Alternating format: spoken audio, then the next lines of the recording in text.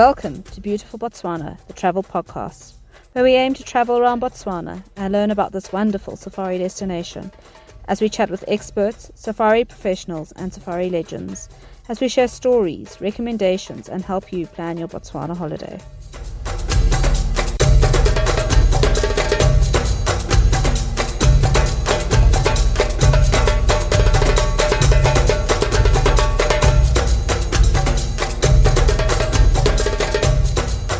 Joining me today for episode 7, which is the big one. Most podcasts do not make it past episode 7. So in being here today, we've already achieved something. Is a gentleman who's very well known in the tourism circles because of his antics on the dance floor, as well as his infinite knowledge of safaris in Botswana, and his name is almost synonymous with safaris.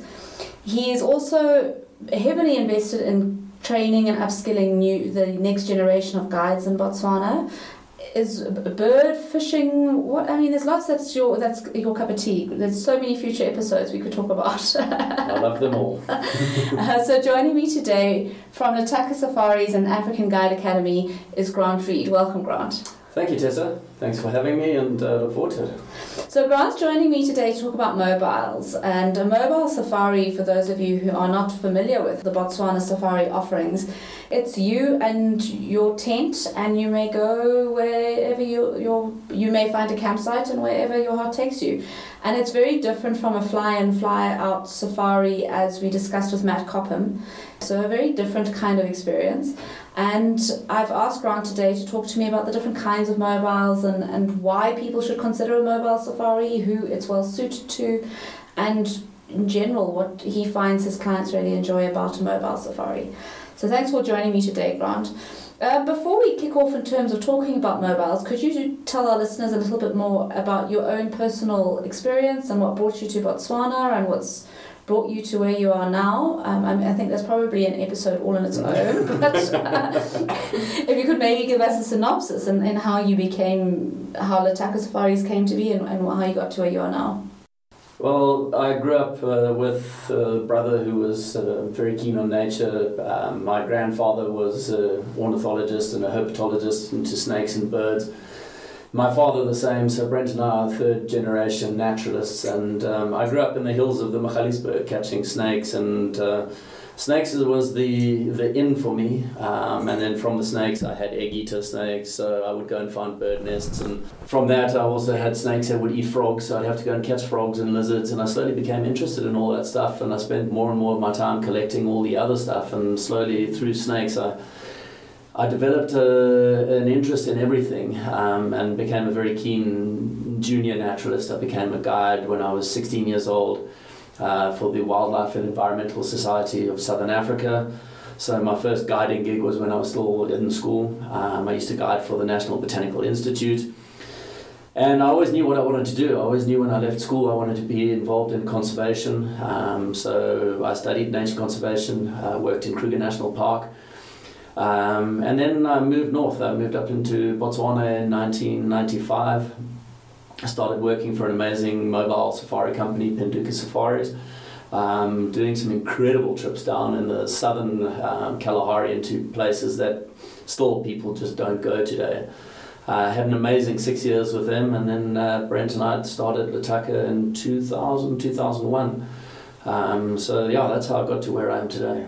And what brought you to Botswana at the beginning, in terms of taking you from the Kruger, from the work you were doing there, into Botswana? How did you find out about Botswana? Well, things changed in Kruger. I was there at the very unfortunate time when South Africa's politics had changed for the better, but the prospects for young white people in South Africa were not great. Then the hammer came down, and one of the girls who I was training as a night drive student said that there's this amazing company in Botswana. There's an opportunity to guide there. I never wanted to get involved in tourism. I always looked down on tourism as, those guys driving jeeps, etc. And I always wanted to be, running around catching poachers and doing something meaningful for conservation and actually furthering greater conservation in Africa. So it was quite hard for me to jump over to the other side and become a jeep jockey driving around with tourists behind me. But I realized that I was being paid to do what I never had time to do. I could sit there for hours, and if I could wow my people with a butterfly. I wasn't chasing to a hardware store to get this and fix a windmill and get that and fix a fence. I found that in conservation I was so busy driving around, always under pressure, always trying to get stuff done on the concession, that I never really had time to appreciate the wildlife. And being paid to go out for 8 hours, 9 hours a day and just sit and look at birds and appreciate and listen to the sounds. And I really was very pleasantly surprised because I have to say I was negative about going into tourism. And what made you stay? I mean, in a lot of cases, it's a woman. We're very proud, man, women, of our ability to keep a man in the country. But what was it that made you decide that Botswana was where you wanted to stay? I think my profession and my passion for the bush and being out in the bush cost me far more women than anything else in my life. I came up to Botswana for a year. I'd been offered a post up in Kenya, and I heard about this post in Botswana. So my plan was to come up here and guide for a year, and then go and work in a lodge in Kenya on the Ulanana River. And I just fell in love. I got to 9 months of guiding here, and I realized I actually hadn't even seen the tip of the iceberg, and there was so much more to do, and just amazing people and incredible wilderness places. And I didn't really care what Kenya had to offer, because I just felt like I can't expect anything to be better than Botswana. And I became so invested in just everything here and just the people and the culture, and loved what I was doing. There are very few countries that really do mobile safaris. East African mobile safaris generally are more fly camps, long stay tented camps that are put up for 3 months or 6 months. It's not really mobile. They move maybe with the migration, but the type of mobiles that we did and the freedom that we had, going to different places and seeing different things and moving around, I realized was quite unique, and it was something that I certainly wasn't done with. And I still am not. And you've only ever been then in the mobile sector in Botswana through your career? You've never done a stint in a lodge or...? No, very early in my guiding career, I worked in a few lodges. I got very bored driving out every day, and under the same marula tree would be the same 3 tesabe standing there, very limited in terms of route. And mobiles, by the time you get back to the same place, it's a different season, it's changed. It's 3 weeks later, it's hotter, it's drier, it's wetter. And we were doing mobiles also through Namibia and other places. So very often it'd be a month, 2 months, 3 months until I was back in the same place in Zambia or Botswana. So mobiles really give you an amazing opportunity to see a lot and experience a lot more. I've done a lot of private guiding through lodges as a private guide, and the Botswana lodges are absolutely amazing. There's incredible places out there.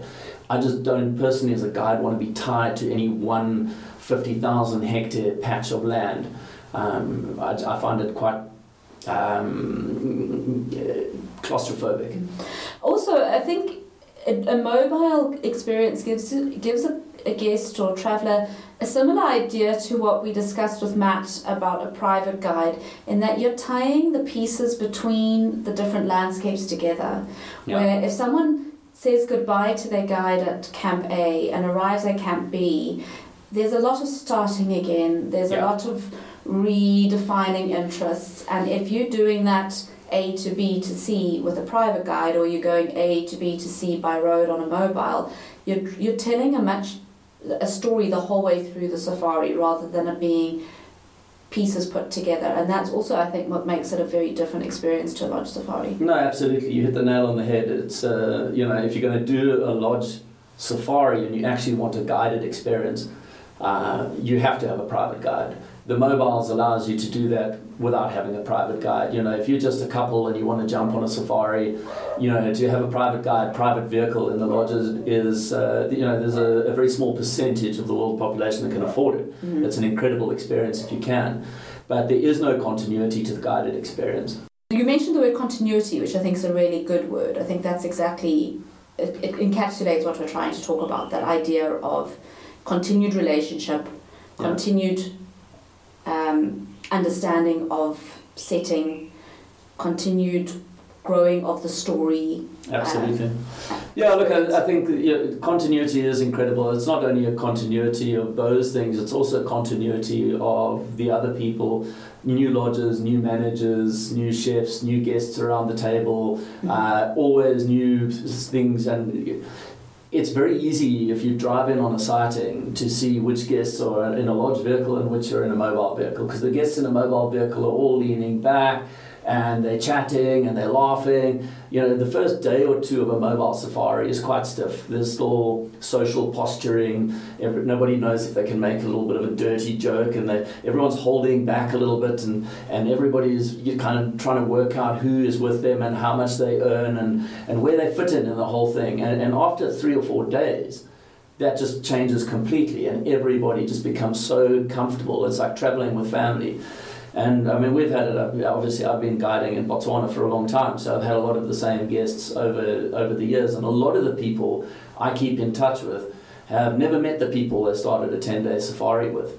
But 20 years later, a lot of the people that I'm guiding or have guided are now traveling to Antarctica with that family, and they're traveling to Brazil, and they're going all over the place because they create a friendship that is very deep. And so you travel together as a family, the waiter, the campan, the chef, the guide, the guests, you're all together, you're all in it, and there are no external disturbances, there are no new people coming in, and to the point that I can't bring an agent in on a mobile safari. If that agent doesn't start the trip with us, they simply can't come in because they're a foreigner, and the entire vibe changes.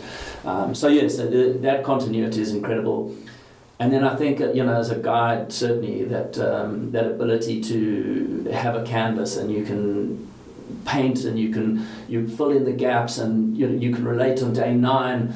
Remember those lion cubs we saw on the second day, and I told you about their mother and how that all works. Well, now what we're seeing here is exactly the same, and that's what really blows their minds, is the interconnectedness of everything, the ecology. Driving around and seeing a leopard, seeing a lion, taking a photograph of some sleeping cats, it's cool, it's nice. But what really, really gets people is that deeper understanding, that when they can start to understand what's happening out there, that breeds that fascination, and that fascination is then what brings people back. And then, of course, by being mobile, you're on road, so you're not flying between places, so you're seeing landscapes change, you're seeing that transition between these areas, rather than being put in a plane, if you're me, trying to close your eyes so you're not airsick, and then landing in a new spot. And that is obviously also another massive positive about a mobile, is that you're seeing the transition in landscapes, and you're getting a much deeper understanding of the area as an interconnected ecosystem. Yeah. I mean, Botswana, like anywhere in Africa, any wildlife area, is, wildlife hotspots tied together by marginal areas. And it's very important to utilize those marginal areas, and it's important for people to drive through them. And sometimes you can drive for an hour or two through Mopani woodland, and you will see next to nothing. But that next to nothing is as much a part of the story as being in the middle of, a waterhole with, hundreds of animals coming down. So it is it's a much truer picture, and I think people walk away with a much better understanding of what Africa's about. A lot of people watch Discovery Channel or whatever before they come over, and they come over with this idea that everything is just like one kill after another, and then they're mating, and then they're climbing trees. And Africa's not like that. The people who film those documentaries spend 2-3 years of their lives doing that. And I suppose in a way the mobiles is also a slower pace. I mean, do you think it is slower pace than a lodge life? Absolutely. When you've got 10 days with a group of guests, you're not under pressure to show them a leopard, a lion, a cheetah, whatever, at that lodge. So you're not chasing everything. You don't have to get in on every sighting. And sometimes, I'll hear on the radio that the guys have found the lions in the north. I'll go to the south. I don't want to see other vehicles, other people. I'd actually rather go off and find my own things. And if I don't find anything, still have an amazing morning looking at the little things and enjoying the birds and everything else. So there's definitely not the need to bang the big 5 in 3 days. And of course, there's no sense of somebody's waiting in camp for you to arrive back so you can all sit down and have brunch together because the vehicle's it. You're a group. You've got no one you're upsetting. Well, the chef sometimes. Chefs are temperamental worldwide. When the chef has spent the whole morning making an amazing meal and I come 3 hours late because we've been on a leopard sighting, I can sometimes see that a little bit miffed. But that's why people come. People don't travel halfway around the world to the middle of Africa for the cuisine. I mean, the food is amazing, but it's not the focus. And I think any time, I think that's where a lot of luxury travel has lost the plot. It becomes about the wow experiences and the sundowners, and it's all these things in between that are really cool. It's really nice, but it's not the focus. I would, over my dead body, leave a decent sighting to go back for a lunch or some kind of cocktail in the bush or something. And unfortunately, the way the industry works is each one of these lodges are having to outcompete each other in terms of level of service, and these people are coming from Wilderness Lodge and now they're in a Great Plains Lodge, and now they have to always try and up each other, and for a lot of people, they don't understand why they're there. They don't understand that it's about the wilderness experience, and they love that type of thing. Now, the surprises are fantastic. They're great, but they shouldn't be at the compromise of a great game experience. Yeah. And Matt also chatted about that in his episode. He was saying how he just makes, if his guests are serious wildlife fundies, they do days out, and that's the best way you're going to see something. This idea of early morning, late afternoon, when it's dry, it doesn't exist, and there's ways of having great game viewing even in the middle of the day. So I've seen some of the best things I've ever seen in the middle of the day, and you're sharing it with nobody else. You have Botswana to yourself in the middle of the day when everyone else is lying in their tents and passing the middle of the day. There's incredible stuff still happening out there. Mm-hmm. So talking about the chefs and the food, in terms of a mobile kitchen, how do they do it? And I mean, you're going for some trips. I mean, you're going with 10 days worth of supplies on the back, and that's a bush kitchen. Yeah, and there's no resupply. So the chefs cook in a little. It's a tin box, I guess, 1.5 feet long and half a foot high and a foot wide. And they bake in there. They do souffles and do fresh cakes and put breads. Coals on the lid. Put coals underneath, coals on the lid. And it really is cooking. The cooking is an art form. It's not a science. You don't turn the oven to 180. You've got to know the type of wood, the coals, the ambient temperature. All of that, affects, kind of your baking speed, etc. But I mean, the food that they turn out is unbelievable. It really is exceptional. But it's not our focus. Yeah. But people really enjoy coming back to a good meal. So, there's a lot of different levels of safaris, from really the absolute basic mobile safari where you have just, kind of very, very simple meals, to, some of the mobiles, the high-end mobiles. So we kind of sit in the kind of upper middle class of mobiles. And some of the high-end mobiles are just, the ridiculous. But then they have a proper kitchen. They're bringing in a proper oven, etc. It's not really what I like. I love the authenticity and people going into the kitchen and watching the bread coming out the oven. It's a pretty cool experience. Well, I think that is it. If you're camping at a campsite, you spend your morning out there enjoying what's to experience, and you come back, and from a blank campsite, which is blank because you arrived there with nothing, out comes like really good, comforting, great, nourishing food, and it's part of that experience. Even though it's not the main safari focus, it's part of that experience. It becomes part of the story of why you travel, in meeting the people. I also think in a mobile you're going to get to know the people who are looking after you that much deeper, because it's not just a different waiter every meal or whatever. You become more familiar with the crew who are with you. No, absolutely. So that kind of leads back to that continuity. The chef really he comes every night and he'll announce a menu and gets to know everybody by their names, and so there's a lot of chatting. The same with the waiter, and people have an opportunity to become friends with some of the local people, and a lot of them hook up on Facebook later and follow the adventures of our chefs and the guides and the waiters. So yes, there's definitely a much closer knit experience on a mobile. The lodges, while they have amazing staff, in 3 days it's just not possible to build that strength of relationship. So You mentioned briefly the different sort of the scale of mobile. In my mind, there are two different factors. There's the whether it's private versus a set departure. Yeah. So can we chat about those, the difference between those two first? Okay. What would a set departure mean? So set departures run through to basically all the way through from the budget to the luxury safaris, and it's a lot of people don't want to just travel alone. Although they may be able to afford a private safari, they actually want to be around a couple, one or two other couples. So most of your scheduled departures are running from around about 4 minimum people to, on the bigger safaris, some companies will take up to 12 people on a scheduled safari.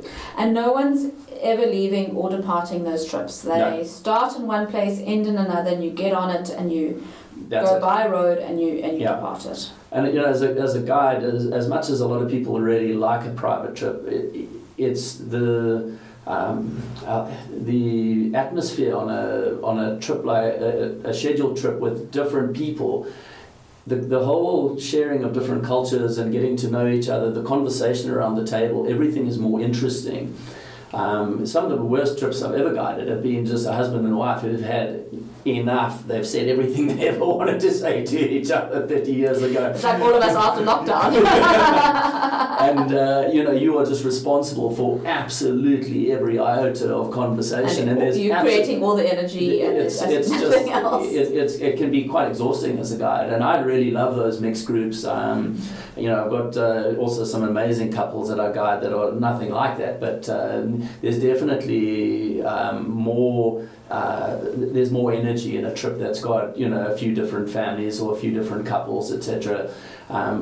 Single people, mobile is an amazing way for single travelers. There's more and more people traveling singles, and because we don't invest in 150,000 puller or 200,000 puller building a room, and we limit it to 10 rooms at our lodge, we can put up a tent for somebody, a single traveller. So, very often mobile safaris are able to offer a single traveller mobile without a single supplement.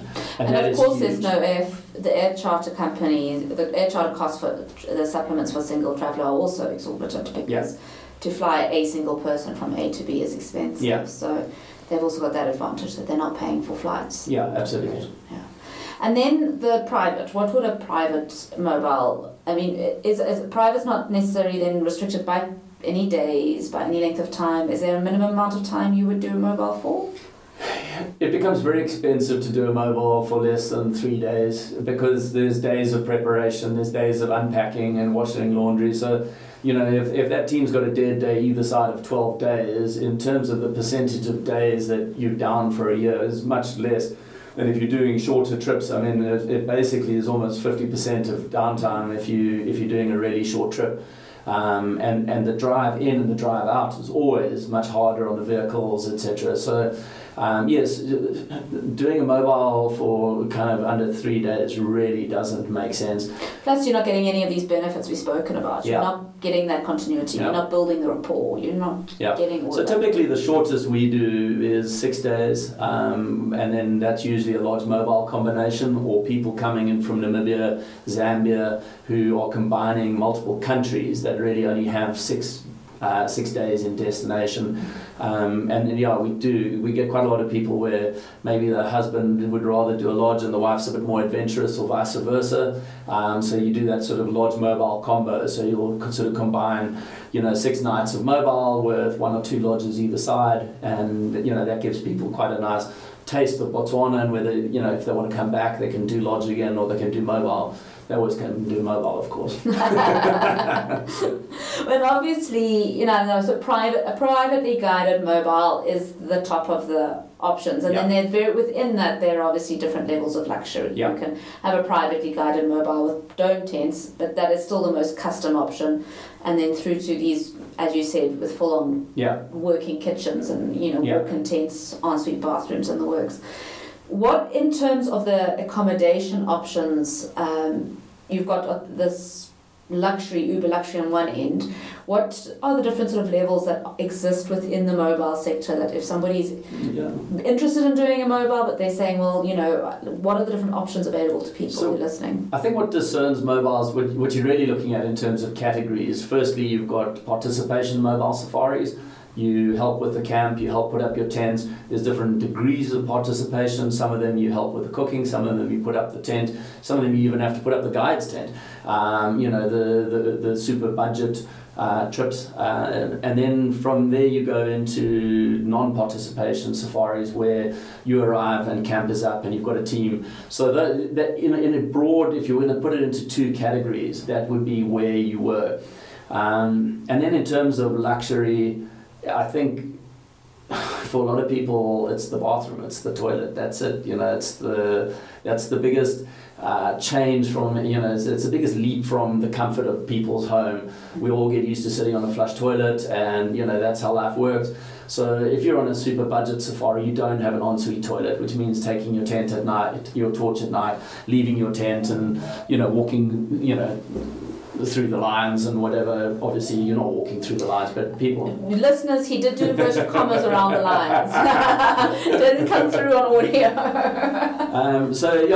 But there's that, for some people that's just scary, leaving your tent at night and walking, even if it's only 40-50 meters to a shared toilet.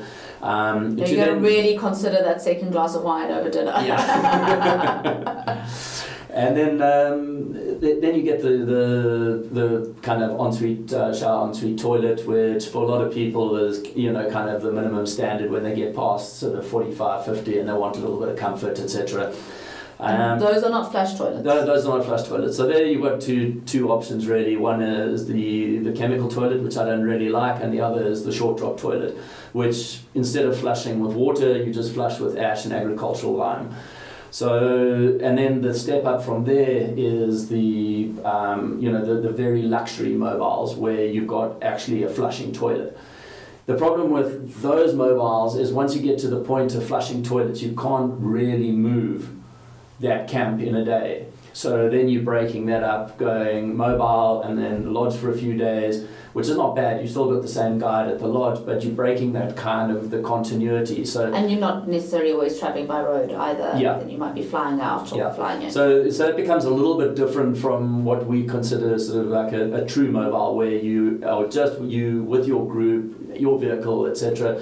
But a lot of people really love the experience because it is that luxury level, and for some people that's a minimum standard. I won't go without a flush toilet. And then when you talk tents, I mean, not all tents are created equal. No. So, and I think the tents also vary through the scale. So in a participatory safari, it's a small little dome tent. Yes. And what's that, and a bedroll? Mattress on the floor? Bedroll on the floor, or maybe a short stretcher, depending on the level that you've got. So the dome tents are perfectly safe to sleep in. You can't really stand up and move around, and then you kind of crawl into them. And I can't imagine seeing you in a dome tent. Grant's an incredibly tall individual with long legs, and I can't imagine you must have had there must have been in your past when you were a guide, and you must have been given the worst tent and the smallest one. There must have been some interesting I guided for a company in Botswana, and I shan't mention names, that gave me a guide tent that was literally, I think it was 5'2", and my 6'4" had to fit in there. And I slept so crumpled up, and I woke up in the morning and I felt this hot breath on my face, and I sort of didn't really work out. I was still half asleep, and I'd got my Maglite torch. Back then we all had Maglite torches. And I turned around and I shone the torch, and literally like 15 centimeters from my face was a lioness. And she'd obviously been sitting there. My head was against the gauze. And because of the movement, because I was always touching the tent, this pride of lions had come around the tent, and she was staring at me like this, and just, it was one of the most terrifying ways to wake up. I think I may have screamed. And literally right there was this lioness. I could feel the breath on my face, and in a really small tent, a tall person can be uncomfortable. So you move from the small dome tents. A lot of the operators are using dome tents, use 3-meter dome tents, which are really nice and spacious. Still, if you're tall like me, moving around in them is difficult. And then you jump to the Meru style tents, the kind of which are high wall tents, so the walls go straight up, and you've got a lot more volume inside. And those Meru tents can get quite voluminous when you with a super luxury operator. And of course, as you said again with the toilets, the bigger it is, the harder it is to move. The less manoeuvrable you are. Yeah. And so there goes the scale.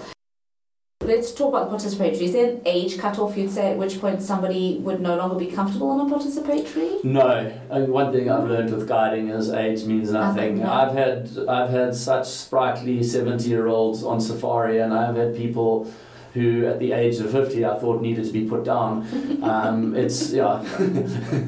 They're really, in terms of age, it's you can't draw a line. If you were to kind of draw a line in the sand, I guess you'd say 45 on average. After 45, most people wouldn't be comfortable on that. And you might find people who no longer your interest level, it appeals to the younger, more adventurous types. Yeah, absolutely. So yes, I think it's difficult to draw a line in the sand, but definitely younger people are much happier with the participation.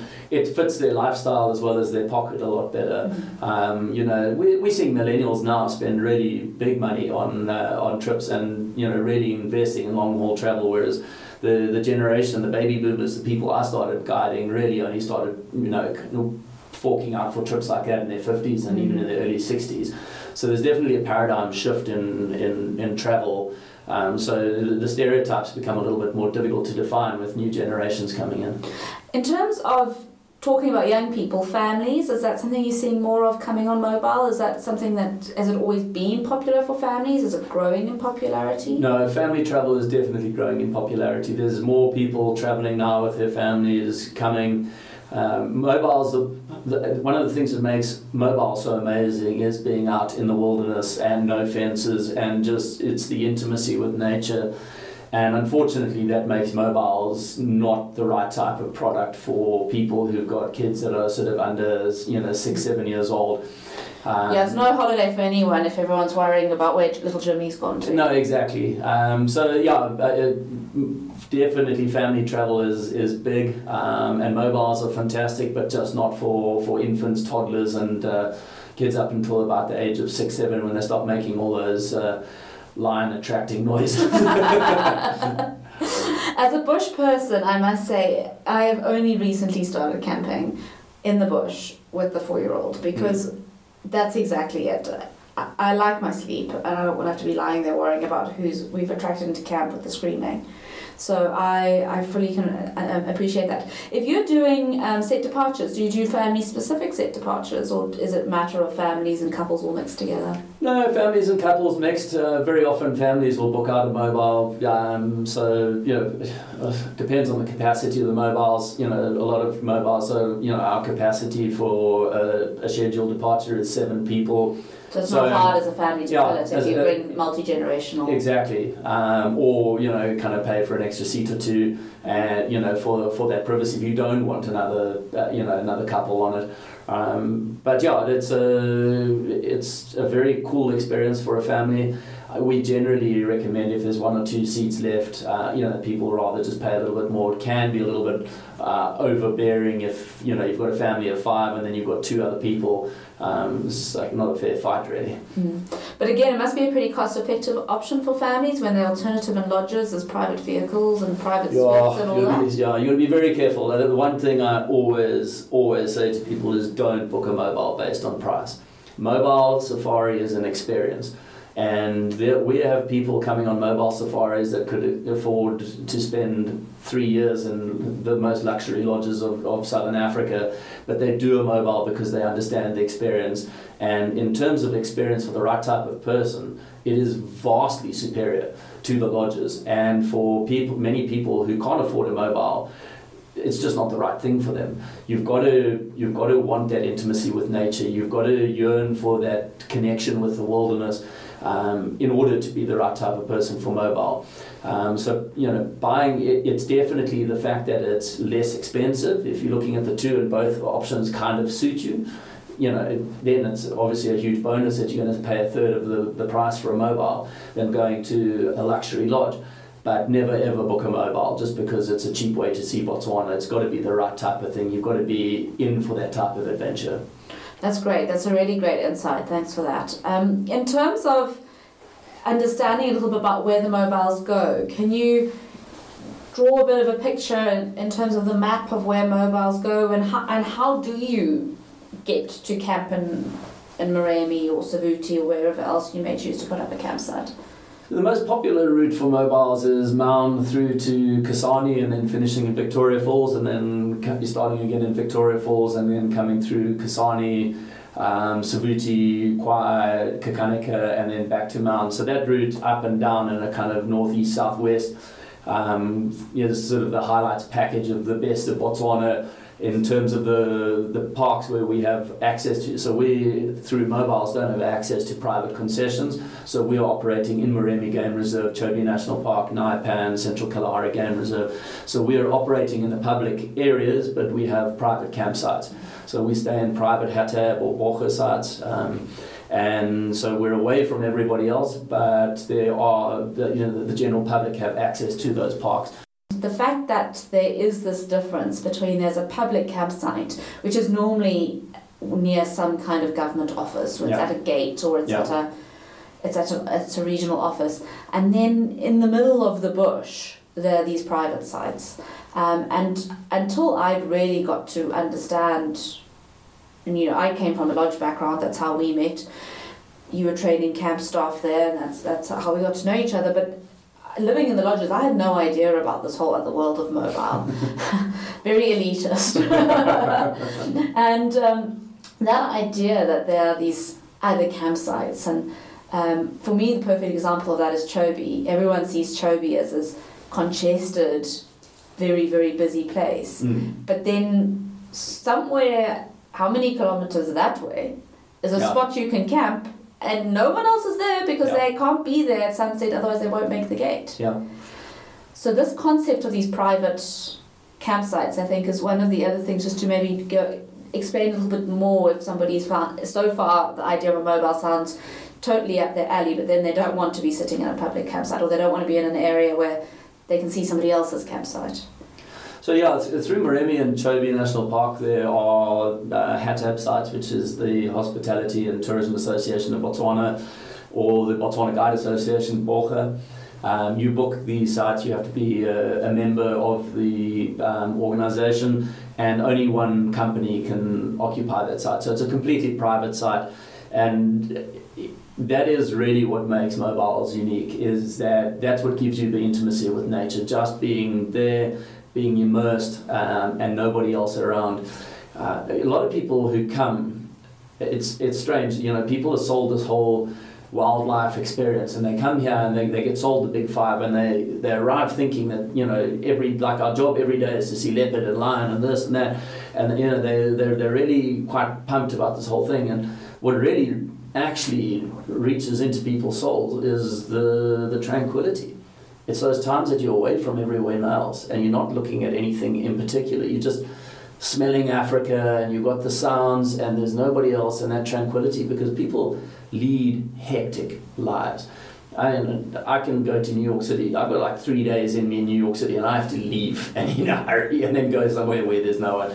And people that spend their entire year with that sort of humanity on top of them, when they arrive here, it's the one thing that is not sold. It's one thing that people are not told about. It's very difficult to sell a sunset, or sunset's the wrong thing, because the sunset's only kind of that moment of tranquility and that moment of pause. You just don't get it in the modern world. And so, on a mobile safari, when it's just you and you're sitting around a campfire and you've got the stars above you, there's no other guests, there's nobody else, it's just your family, it's the people that you're traveling with.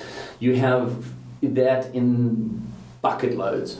And I think that is something that is really undersold, because people don't really know how to paint that picture for people and tell them why they're really going to love Botswana. And I think a lot of people don't know how much they miss that in their busy lives, because your lives are so full that you actually don't realise how that moment of absolute tranquility, peace, taking a big deep breath and just being able to be in the moment, how actually you miss that until you're there, until you experience it, and then you go, wow, this is amazing. Yeah, and it's something that you have to be careful. If you come on a safari, don't pressure the guide all the time to go to every sighting.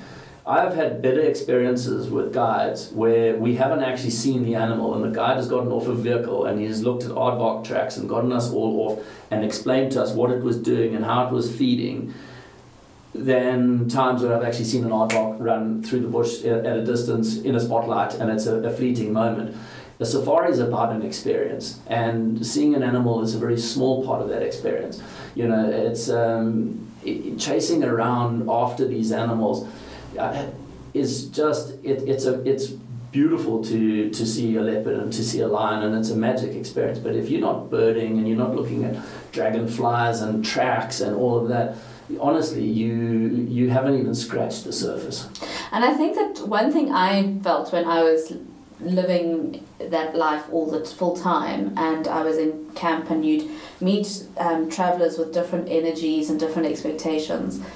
The people who did not have a checklist and who took it easy were without a doubt the lucky ones. The guys who were pushing pressure on their guide and demanding and having their checklist at the ready were the ones who'd see nothing. And then, of course, you'd have your quiet little moment of glee when the guests were so gentle and happy with anything, would have this most amazing sighting. And you just reaffirmed over and over again with these experiences of how if it comes to when you're patient and when you're just grateful for where you are and just enjoying it, that's when you're taking life slowly enough to look up in the tree and notice the leopard lying on the branch above you. Guiding is all about connectedness, being connected to your guests and being connected to the wilderness. And you simply cannot be connected to the wilderness while you are driving a diesel engine vehicle that is making a noise.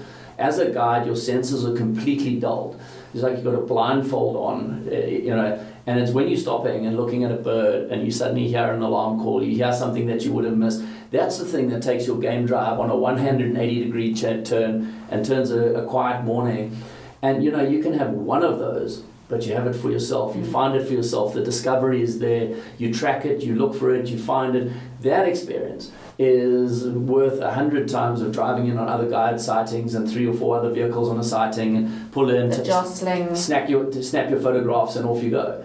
I think that's also another thing just to talk about, is that based on where these campsites are, you're starting your day way ahead or way deeper in the park than the guy who's camped at the gate.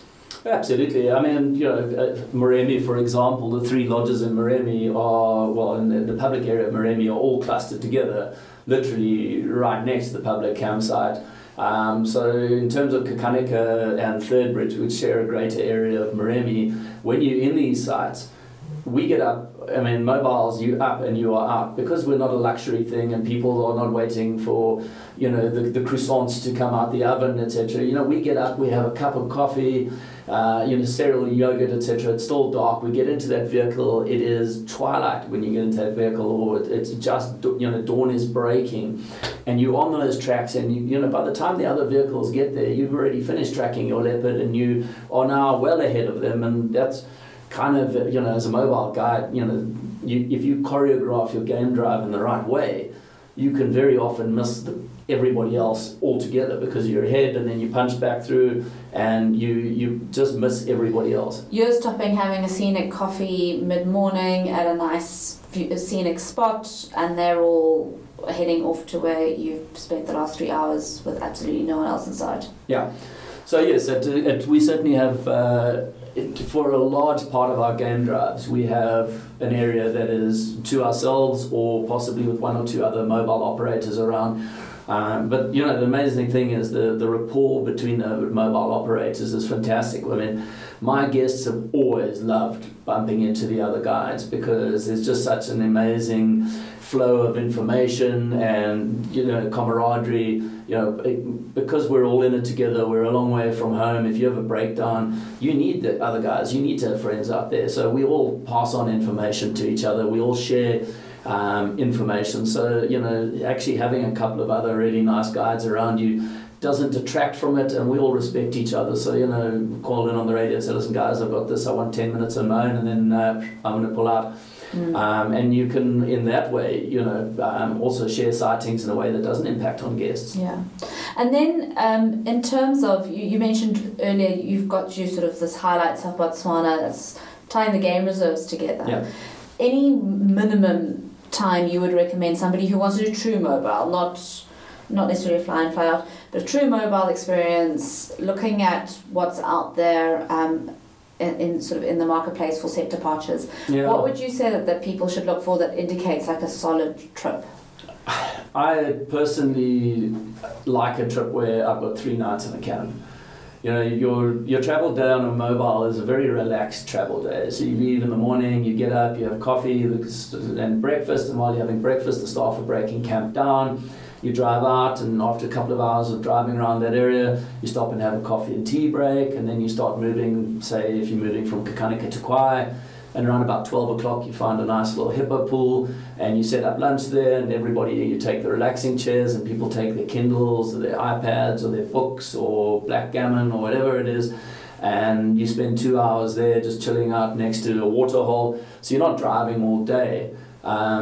But you've got these sort of driving sections that are broken up, but you are still arriving in camp at 4 or 5 o'clock in the afternoon, because you need to give the staff enough time to set up camp the other side and get the welcome drinks ready and have everything ready that side.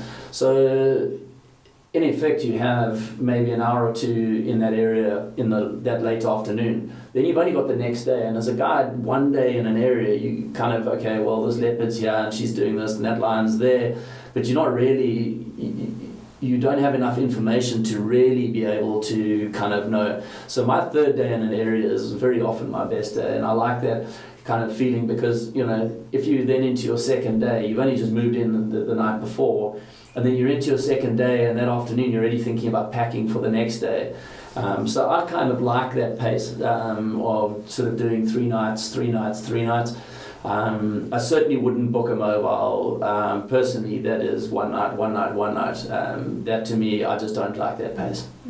And any particular distances that are just not realistic that some itineraries include? I mean, is there any sort of warning signs if they're trying to get you from Kakanika to Savuti that you'd say, well, that's a bit far? Or, I mean, is there anything that you think?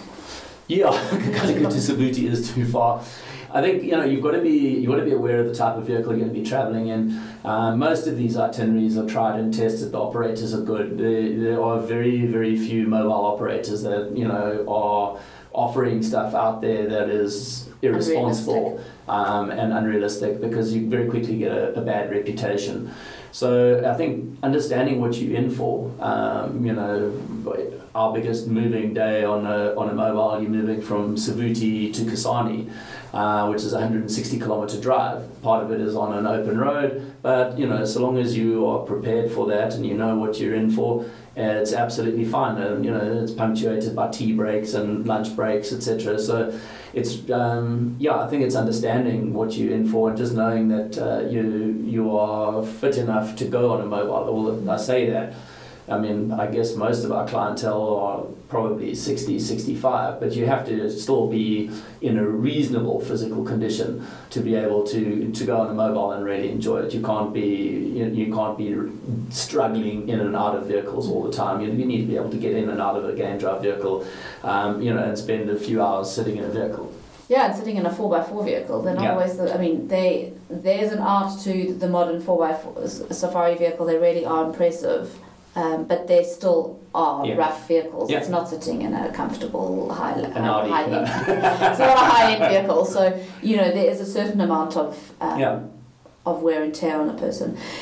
Well, Grant, thank you so much. I certainly am feeling very itchy to get on a vehicle and spend a few days out there. It's one of those experiences I've never had. But thank you very much for that. I think it's a really great synopsis, and I hope this resonates with someone out there who says, I had no idea that this was an option, and that sounds totally like it's my cup of tea, and that's exactly how I want to travel. And so, are you ready for the snapshot session? Yeah, let's go. All right, I think I know some of these answers, so I hope you surprise me, but I think some of them, I might have an idea what the answer is going to be. So the first one, what is one most critical, most valuable to you piece of safari equipment? Without a doubt, my binoculars. Yeah. This question might have to be modified in the future, because the answer is always binoculars, with very few exceptions. Can I put you on the spot and ask, other than your binos, what you would say? Other than my binos, sure.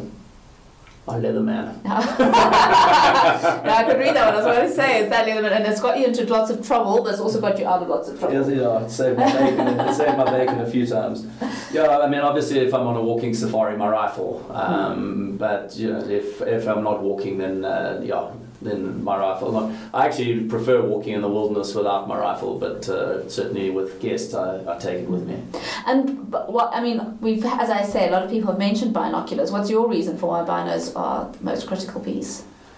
Even when something's really close, you miss so much detail. When you get your binos on and you start looking, you know, if you've got lions lying, 3 meters away from you, looking at the structure of the paws and the cracks in the pads and the whiskers, and there's so much detail there. And a lot of people are like, I don't need my binoculars, it's right there. And you just see incredible detail.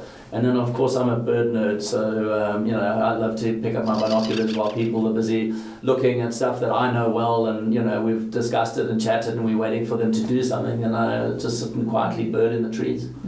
Well, I must say, I think that the birders are the ones who always have their binos, and it's everybody else who needs to learn what the birders already know. Yeah. Just you need your binos.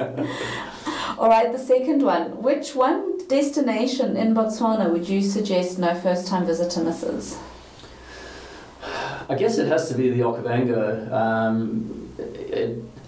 There's incredible places, to include with that. But I think anybody who comes to Botswana that doesn't go to the Okavango will, it's just such a famous place. It's a very unique ecosystem. There are very few endorheic systems in the world, and certainly none that look like the Okavango. So, yeah, I would say in terms of a unique ecosystem that is world-renowned, you just don't want to miss the Okavango.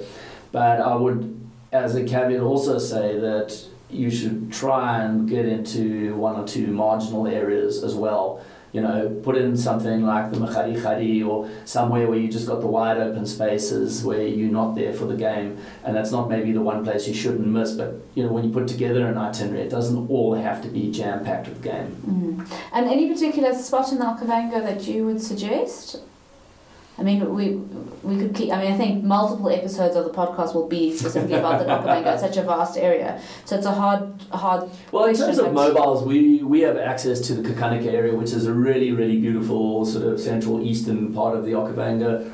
A part that's very difficult for tourists to access. My favourite part of the Okavango is actually the Chow Island area, just below Core Flats. But that's boat, mobile, camping is the only way to get up into that area. That to me is my favourite spot, but not easy to access on and tie into an itinerary. And then very, very specific as an experience. Absolutely. It's not as broad as, say, like a Kanika experience. Exactly, yes. The next one, sundowner tip, piece of advice, drink, how to have the best sundowner? How to have the best sundowner? Make sure it's a double. I think, sundowner is a great time to, I love sundowners as a time to draw maps in the ground for people and to tie things together. It's really a nice time to clean up your game drive. It's nice to have a little bit of tranquility and a bit of quiet. But there's also very often when you're guiding, there's little strands that are left kind of untied at the end. So, certainly from a guide point of view, that's what I like to do, and draw some maps in the sand and give people a better understanding of where we've been and what we've seen, and this pride, where they came from and what they were doing, etc. Well, hopefully a lot of I'm hoping that I get guides and other people who are interested in tourism from Botswana and other Botswana who are interested in this, listening to this, and hopefully somewhere along there's some young guide who goes, I've never thought of that. They learn from the pro. All right, one resource that you think every traveller coming to Botswana should know about? Well, a few weeks ago I would have said probably Lee Guttridge and Tony Rumerman's book on the Okavango. Simon Byron commented on that one. It's a great resource. I'm actually at the moment doing an app version of that. Oh, awesome. Because it's a heavy book. It's an amazing thing, but if you're flying from lodge to lodge, it's very difficult. I don't think apps ever really replace a book. But when you are heavy with camera gear and clothes and traveling, etc., having you've only got 12 kilos for your flight between. Exactly. So yeah, I mean, at the moment I'm putting that together in an app form. It is so rewarding when you're just sitting there and you see a dragonfly, rather than it just being a dragonfly. Right, I've got a red dragonfly here. Okay, well there's only 3 that occur in this area, and just picking up your binoculars, and that's when you get really get your fingers dirty with nature, and that's the real experience. So yeah, it's quite cool to have that, and it's nice to have a checklist of the dragonflies and the butterflies and the trees and all the stuff that you've seen, so that when you go back you can go and sort of have a look and Google them and learn more about them, and it allows you to relive your safari. No, that's a great idea, and I think this of the 5 questions is the hardest one because there's not a lot of resources out there. No. And so I think well done on creating something new, and Thank you. I will let you know when one of my guests on a future episode references your app. Thank you. That's when we know we sorted. All right, so the last one, if you had a weekend to explore, where would you go? If I had a weekend to explore, there's so many places. We're in Botswana. Northern Botswana. Northern Botswana. You're not allowed to go to Angola. It's only a weekend. A place that I'd love to go and spend a weekend, actually, that's kind of come high on my list again, is Nogatsa in the Eastern Chobe National Park. My episode with James Wilson, we discussed this, and this is exactly this. He said exactly this. Let no one say Chobe's crowded because there's Nogatsa. Yeah. Nogatsa, I mean, the entire Ngwedzumba Valley that runs into Nogatsa, that 50 kilometers of dry riverbed and the eland, and just there is nobody else. And it's quite spectacular. It's very different in terms of landscape to anywhere else in Botswana. It's not just flat and even. You've got this massive big valley that runs in there. And then when you get to Nogatsa, yes, it is flat, but it's also kind of different. It's more sort of half Zimbabwe, half Botswana, and it's always refreshing as a guide when you spend a lot of time in the normal tourist areas to get into somewhere A, that there's nobody else, and B, that is visually a little bit different. Yeah, and unknown. It's back to exploration. Yeah.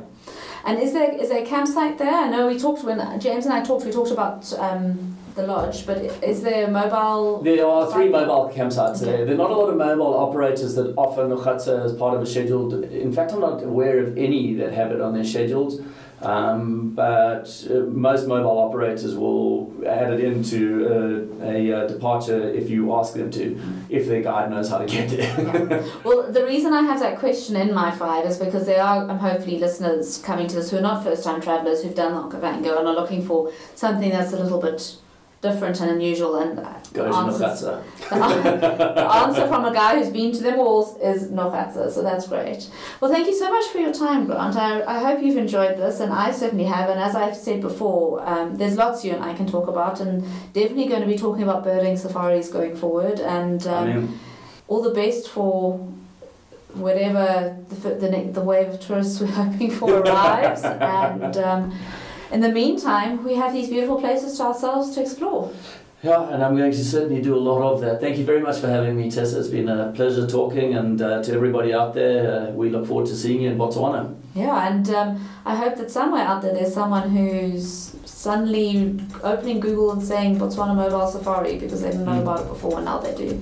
So thanks so much for your time. I appreciate it. Thanks, Tessa.